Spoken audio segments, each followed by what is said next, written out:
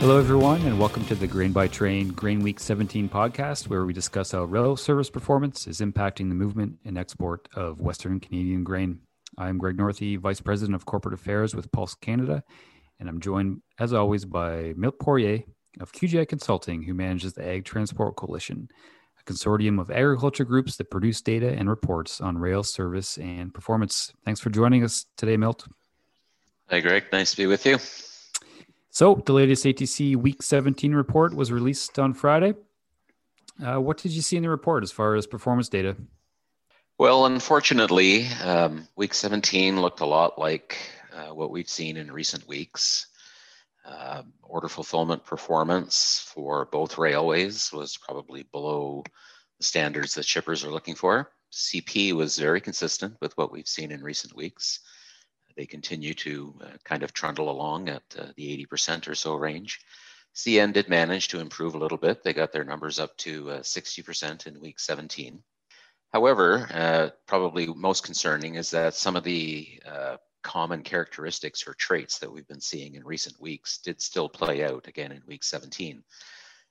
Most specifically, the carryover of unfilled orders from week to week, which remains large for both CN and CP, north of about 1,000 orders a week, and that was the case again in week 17.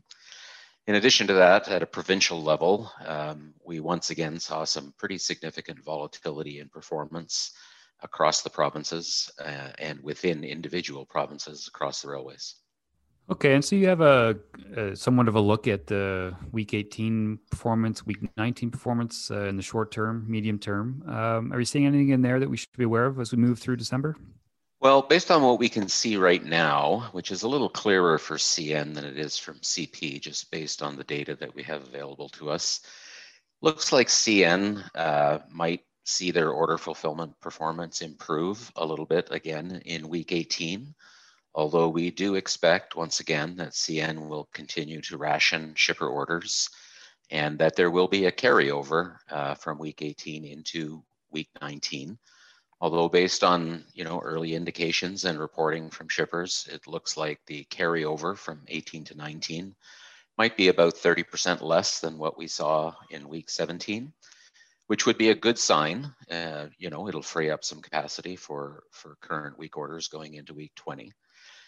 As I said, unfortunately, we don't have that kind of visibility for what we expect CP's performance to be, but we don't have any reason to believe that it will be materially worse or better than what we've been seeing in recent weeks. Okay, thanks, Milt. And certainly the low order fulfillment numbers have been a concern. It ultimately impacts the shippers quite a lot as far as execution of the kind of grain they need to move to get to the port when they need to move there. Generally in December, we start to move into the winter months, traditionally the winter months, and we start to see some changes in the overall supply chain, like Thunder Bay and shifting of some of the movements to the West Coast. Going forward, as we're heading into the winter season, what are some of those key issues we should look forward to? Two in particular that I would highlight at this moment in time. One is, and probably the most significant, is the pending closure of the Seaway, which means that shipments to Thunder Bay will effectively come to an end probably by the third week of December or thereabouts.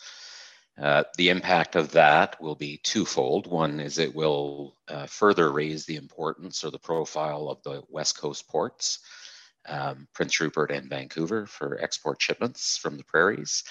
And it will also have the effect of shifting eastbound volumes of grain, which despite the closure of Thunder Bay do continue throughout the winter.